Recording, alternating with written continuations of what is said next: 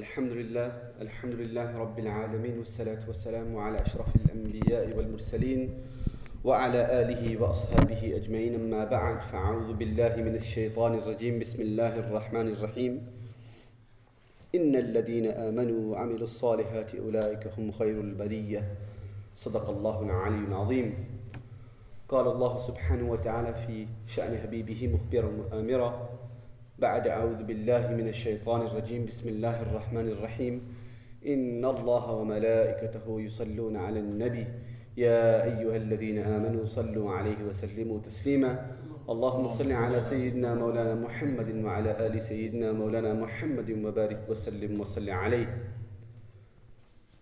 My dear respected, most honorable elders, beloved brothers, honorable guests, Assalamu alaikum wa rahmatullahi wa barakatuhu. First of all, we begin by thanking Allah subhanahu wa ta'ala, by glorifying and praising Allah subhanahu wa ta'ala for enabling us with this unique opportunity to congregate in His house, to worship Him, to glorify Him, to send salutations upon His Messenger sallallahu alayhi wa sallam. And we pray that Allah Azza wa Jal will continue to facilitate such opportunities for us in the future. Last week we spoke about the weather and how it impacted our lives and how unappreciative we were of Allah subhanahu wa ta'ala's divine favor upon us. This week we're going to do something different. As you know, khutbahs are always topical. Something takes place, I hear about it, we discuss it, we talk about it. And this is reminiscent of the time of the Prophet sallallahu alaihi wasallam, and the khutbahs of the Prophet alayhi salatu wasallam, they were always topical. He would always see something or view something or experience something, and then the Prophet alayhi salatu wasallam would then discuss it with his companions and offer them the Islamic perspective. I recently saw a video, and in this video there was a brother who was being berated by leaders of the mosque committee in this particular masjid, who attacked him, who pushed him away. Unfortunately, this brother was pushed out of the masjid. A month or two later, this individual, and this is only 2 weeks ago, 3 weeks ago, 2 weeks ago, he was found dead in High Wycombe. He was left homeless. He went out at night, he fell into a river, and a man who he had psychological problems, and unfortunately he passed away. We pray Allah subhanahu wa ta'ala grant him the highest of darajat al-Jannah. He was a beautiful soul. He was a man who I would often meet in the masjid, and he would say to me, Imam Sahab, you know, I've done a lot of things in my time, a lot of bad things in my time, but you know, I want to get closer to Allah subhanahu wa ta'ala. I want to get closer to Allah subhanahu wa ta'ala. And he was always there. And the masjid became his safe haven. Despite the fact that he was going through all of these problems, he continually turned back to Allah subhanahu wa ta'ala. And that's what tawbah is. Tawbah, the word tawbah literally means to return, to turn back. Is turning back to Allah subhanahu wa ta'ala in repentance and begging Allah subhanahu wa ta'ala for forgiveness. And this is something that he achieved. This is something that he wanted to do. And what shocked me was when I saw this video of the masjid in the area within which he lived, pushing him away, telling him he can't come to the masjid, he can't do this, he can't do that, he was a troublemaker and so forth, this and that. And I thought to myself, you know, spare an individual's dignity. Dignity is a massive part of a human being. You know, insan was created dignified. Allah subhanahu wa ta'ala created man to be the pinnacle of his creation. Allah subhanahu wa ta'ala created man and granted honor to man. وَكَرَّمْنَا بَنِي آدَمَ. Allah subhanahu wa ta'ala states in the Quran. And we have granted nobility to the children of Adam.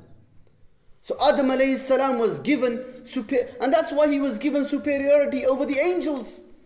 And what were the angels told to do? To prostrate before him. Because Allah subhanahu wa ta'ala had dignified and honored Adam. And that was the honor of man. And we have no right to take that away from somebody else. Dignity is a massive part of human beings. And as Muslims, it is our duty to honor the dignity of other people. The Prophet ﷺ was great in doing that. I'm going to tell you one story which I've told you before. This is a story about a companion. This companion, he was an unusual companion. He was a unique companion. His name was unusual. His name was unique. His name was Julaybeeb radiyallahu ta'ala anhu. And this companion Julaybeeb, the word itself, the name itself was a mockery of his appearance. Julaybeeb means literally small grown in the Arabic language. And it is the diminutive form of jilbab, and a small gown. And this is something that people referred to him as, and the name that was ascribed to him. He was often described as damam, as ugly, reprehensible in appearance, deformed or repulsive appearance. Even more disturbing for the society in which he lived, Julaybeeb lived in a society in which a lot of emphasis was placed on nasab. A lot of emphasis was placed on lineage, who your father was, who his father was. And they took great pride in their lineage. I'm from this tribe. My father was so-and-so, whose father was so-and-so. And that granted, that was their honor for them. That was their dignity. In such a time, this man, Julaybeeb, who was referred to as the small gown, the small jilbab, his nasab was unknown. His father was unknown. There is actually no record in the hadith of who his father and his mother were or to which tribe he belonged. And this was considered a serious disability in that society. Added to the fact that he wasn't too attractive in appearance, people were pushed away from him due to the way he looked physically. Also emotionally, he was scarred due to the fact that his parents were unknown. So he had nobody there. Even if he had a family to support him, it would have made life so much easier. But he didn't. He didn't have that sense of support from family or from friends. Julaybeeb was physically disfigured. He had a hunched back. His face was described as I mentioned already, ugly or repulsive. When he wasn't a Muslim, he used to take, and the books of hadith mention this, that he used to take refuge with women, because women were naturally softer and more kind-hearted. And women would take pity on him, would have sympathy for him, whereas men would mock him. He slept under trees. He roamed from one discomfort to another. He was poor. He was physically weak. Along with having an obscure lineage, he possessed no status, no wealth, no family, no roof over his head, often sleeping anywhere he would find comfort, eating and drinking from wherever he would find food. But there was one thing about Julaybeeb. He always remembered his Lord. He was constantly reading the verses of the Quran. When he accepted Islam, he accepted Islam wholeheartedly. He was never absent from the first row of the prayer. But yet, he was treated with hostility, and he was mocked at every opportunity. And because of the cruelty that men would direct towards him, he was forced to sit with the women until the verses of hijab, the verses of segregation were revealed. And companions didn't even like this. The men didn't appreciate the fact that he would sit with the women. One day this companion, and I've given you a backdrop of who he was and from where he came. One day he came to the Prophet sallallahu alaihi wasallam, and he said to the Messenger of Allah sallallahu alaihi wasallam, he said, Ya Rasulullah, will I be able to enter? Look at the question. Will I be able to enter Jannah though my face is disfigured? Will I be able to enter Jannah? You can understand how a man has to be beaten down so much to ask such a question. And the Prophet sallallahu alaihi wasallam replied, of course you will be able to enter Jannah. And he said, Ya Rasulullah, if that's the case, and I am fit enough to enter Jannah, then why is it that none of the men, none of the individuals will grant their daughter's hand in marriage to me? Why is it no one would marry me? If I'm eligible in Jannah, why am I not eligible here in the dunya? And the Prophet sallallahu alaihi wasallam then took it upon himself to find Julaybeeb a bride.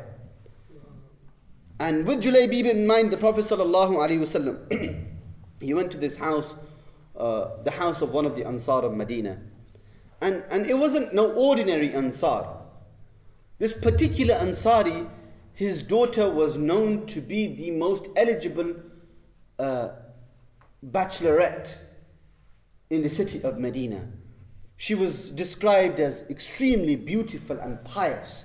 And many individuals had come to her father with proposals of marriage for that woman. And often the case was they were turned down. The Prophet ﷺ first and foremost went to that house, knocked on the door, spoke to the father, and he inquired with regards to this man's daughter. Now, this companion, he thought that the Prophet ﷺ is asking for my daughter's hand in marriage for himself. And naturally, he was excited. So he said, of course, Ya Rasulullah, how wonderful and how blessed this would be. And there was obvious joy and happiness on his face. And the Prophet ﷺ said, no, not for me. And he said, for whom? Perhaps it's for Abu Bakr, perhaps it's for Umar, Uthman, Ali, these leaders of the Quraysh, leaders of men. And the Prophet ﷺ said, no, not to any of them, li Julaybeeb, for Julaybeeb. And all of that joy and happiness quickly vanished from his face. He thought to himself, Julaybeeb. And naturally he couldn't say no to the Prophet ﷺ. But his answer was in fact quite negative. He said, Ya Rasulullah, I'll talk to my wife, I will have a discussion, and then inshallah we will let you know. So this man, he went and he waited for his wife, and he spoke to his wife, and he said the Prophet ﷺ came asking for our daughter's hand in marriage, and she got excited. She said, of course, how blessed this union would be, with the Prophet ﷺ. He said, no, not for the Prophet ﷺ, for Julaybeeb. And she said, Julaybeeb, and then she took an oath upon the existence of Allah, and it's an oath which was incorrect for her to state. And she said, no, there's absolutely no chance I will ever allow this to happen. No way for Julaybeeb. It's Julaybeeb. Look at our daughter and look at Julaybeeb. And this daughter, this woman, she was not only beautiful in appearance, she was beautiful in character also. And she was a noble, pious woman. She was hearing this commotion take place. And she approached her parents and she says, what's the matter? And the her parents told her, her parents informed her that the Prophet sallallahu alaihi wasallam had come and had asked for her hand in marriage, not for himself but for Julaybeeb. Now, she, at not one point in time, not a single moment did she hesitate. And she turned to her parents and she says, and are you going to refuse the proposal or turn down the proposal of the Messenger of Allah sallallahu alaihi wasallam? Is that what you're going to do? And she said, if the Prophet sallallahu alaihi wasallam has chosen this union for me, there's absolutely no doubt that this is the best union possible for me. Because the Prophet sallallahu alaihi wasallam has chosen it. And she recited the verse of the Quran that, وَمَا كَانَ لِمُؤْمِنٍ وَلَا مُؤْمِنَةٍ إِذَا قَضَى اللَّهُ وَرَسُولُهُ أَمْرًا أَنْ يَكُونَ لَهُمُ الْخِيَرَةُ مِنْ أَمْرِهِمْ. That if the Prophet sallallahu alaihi wasallam has decided something, then there's no choice for you except to follow it, except for you to act upon it. And she read that verse to her parents. And she said, look, I'm satisfied. I submit myself to whatever Allah's Messenger sallallahu alaihi wasallam deems good for me. And the Prophet sallallahu alaihi wasallam heard of this woman's reaction. And the Prophet sallallahu alaihi wasallam prayed for her. And eventually she and Julaybeeb got married. The marriage, the union was only for a short period of time. And it was blessed while they were married. There was much barakah in that union.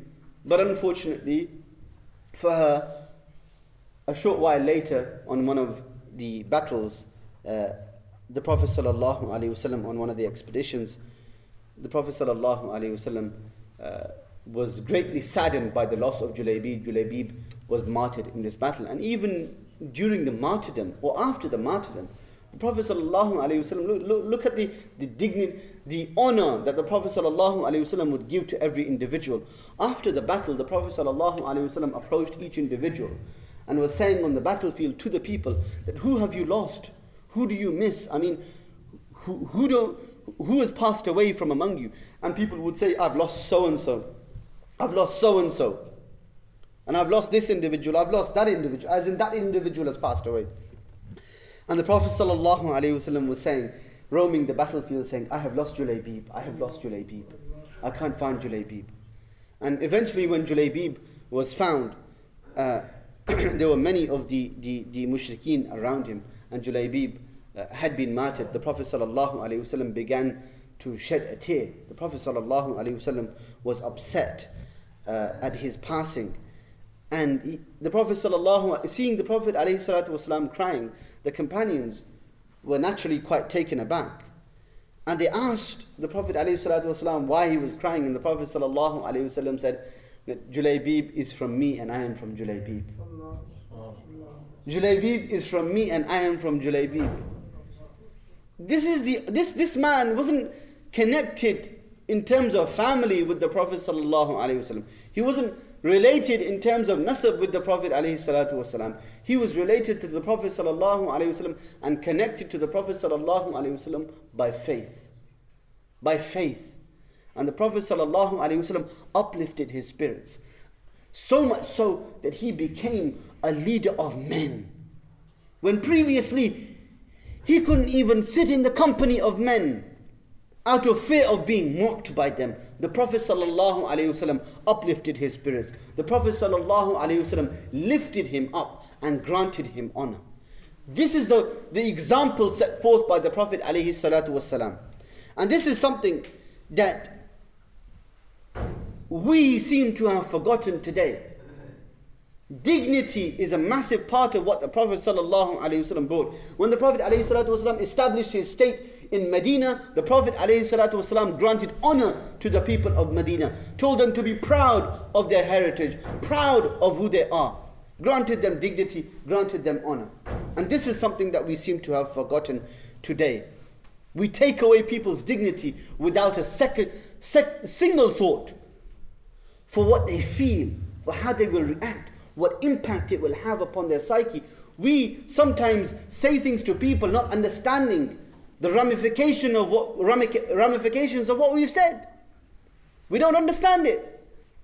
We don't know how it will affect them. We don't care. We don't care about their dignity or their honor. We don't care about debasing them. We don't care about dishonoring them, humiliating people. And this was never the stance of the Prophet sallallahu alaihi wasallam. We live in a day and age where much emphasis is placed upon how one looks. People have to look nice.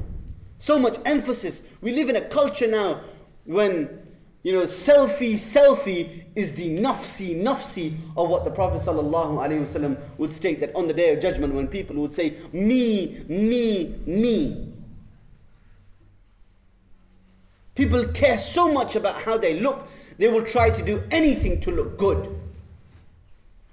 Because they feel that, the emptiness in their soul would be filled. That gap inside would be filled if only they looked a little bit better. But that gap can only be filled with Islam. That gap can only be filled with Iman in Allah subhanahu wa ta'ala. That contentment can only come from the worship of Allah subhanahu wa ta'ala. And when you worship Allah subhanahu wa ta'ala that way, then you're going to be granted honor. That Allah subhanahu wa ta'ala will tell you that He's honored you, He's honored man.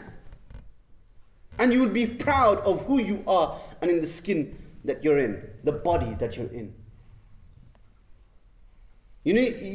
Shall I tell you how empires, we talk about the greatest empires, right? The Ottoman Empire. We talk about the great dynasties in India, right? The Mughal emperors of India. You can look at the great Muslim dynasties of the past all over the Arab world, all over the Asian subcontinent. And eventually those dynasties and those empires fell. They all fell, one after the other. Shall I tell you how they fell? Look at your history. Look at your history. And look first, a lot of us here are from the Indian subcontinent, being from India, Pakistan, Bangladesh. Now the Indian subcontinent was ruled by Mughal emperors who were Muslims ruling over a predominantly non-Muslim population. There were more non-Muslims than they were Muslims. And they lived happily and content in their society.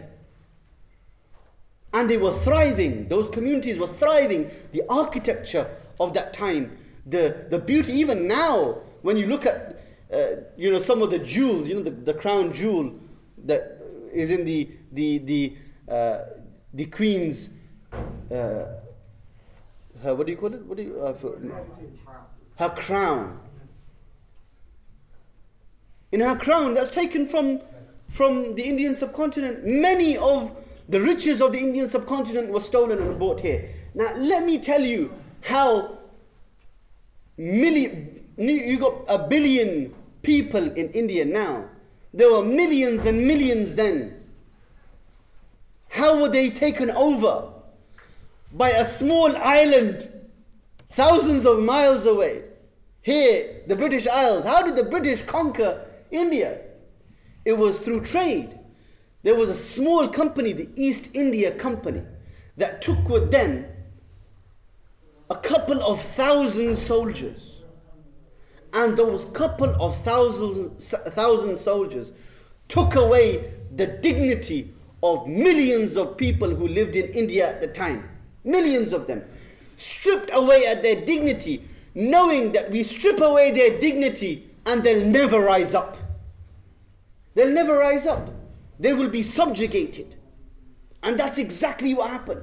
And those couple of thousand ruled over them for decades. For decades. And took away, and that's what unfortunately we love the country that we live in. But our history is marred by taking over, by colonization. Unfortunately, England and France colonized the most countries in the world. And colonization naturally brought death and destruction for those countries, for the people in those countries, and took away their liberties, took away their dignity. If you look at the Arab world, the Sykes-Picot Agreement. What was the Sykes-Picot Agreement? When the Arab world was taken over, it was to split the Arab world up. Even now when you look on a map, you see borders that have been drawn up, which are straight lines. How can a border be a straight line on a map? The world is round. Because literally when the Arab world was split up, a group of people sat together, put a map on the table and literally drew lines and split the Arab world and created the countries that we have today. Stripping away at people's dignity. Take away a people's dignity and it makes it easier for them to be subjugated. And the Prophet ﷺ granted people honor and granted them dignity. I can give you so many examples how the Prophet ﷺ stood up for people. I would just let you know, the likes of Sayyidina Anas ibn Malik radiallahu ta'ala and who spent 10 years in the company of the Prophet ﷺ, he himself states that he said لم يكن رسول الله صلى الله عليه وسلم فاحشا ولا لعانا ولا سبابا كان يقول عند المعتبة ما له ترب جبينه أو كما قال. Now, the Prophet ﷺ, he did not swear at anyone, he did not abuse anyone, he never used foul language, he never cursed. If he desired to reprimand someone, he would just say to them, مَا لَهُ تَرِبَ جَبِينُ, that what's wrong with him, may dust be cast in his face. That's all he would say. He would never strip away at someone's dignity. The Prophet ﷺ was gentle. He told us that gentleness beautifies you. Allah subhanahu wa ta'ala loves gentleness in all things. Even when he corrected people, the Prophet ﷺ understood their feelings and their emotions and always took them into account. And this is something that we need to learn from. There was a companion, I'll give you an example very quickly. The Prophet ﷺ was leading the prayer, and during the prayer a man joined and he came into the masjid. This is something that still happens today. And he walked in, and the Prophet ﷺ and the companions were in ruku. And as you're in ruku, when someone walks in and when someone comes into the masjid and they notice that the imam is in ruku, naturally the first instinct is to run towards the saf. Run towards the saf to try and catch that ruku. If you catch that ruku, then you've caught the rakat. Right? So he came very quickly, and he realized as he was getting closer to the saf that he wasn't going to reach the saf in time. So what he decided to do is, he said his takbir, and he folded his hands in prayer, and he went straight into the ruku. And then in ruku he walked towards the saf while he was still in ruku. And the companions who had seen this, after the prayer was complete, they told the Prophet ﷺ, they said, this companion, this is what he did. And the Prophet ﷺ, instead of taking away his dignity and correcting him in front of people and humiliating him, the Prophet ﷺ, you know what he did? The Prophet ﷺ said something beautiful. He said, he started his reprimand or his correction with a dua for him. He said, زَادَكَ اللَّهُ هِرْسًا وَلَا تَعُدْ. He said, may Allah subhanahu wa ta'ala increase your enthusiasm. May Allah subhanahu wa ta'ala increase your enthusiasm. Just don't do that again. That's it. Simple. When he wanted to encourage Abdullah ibn Umar to pray at night, and he wanted him to stay up at night praying, he didn't say, oh Abdullah, why do you not pray at night? What's wrong with you? He said to Abdullah in front of other people, he said, Ni'ma rajulu Abdullah. He said, what a man Abdullah is. لو كان يصلي بالليل. If only he would pray at night. He would mix encouragement with praise. And this is how he uplifted the people around him. He would spare their dignity. He would never ever humiliate. This is the example of the man that we follow. This is that perfect being that we follow. And yet, look at us and compare us to the Prophet ﷺ. There's no comparison, of course.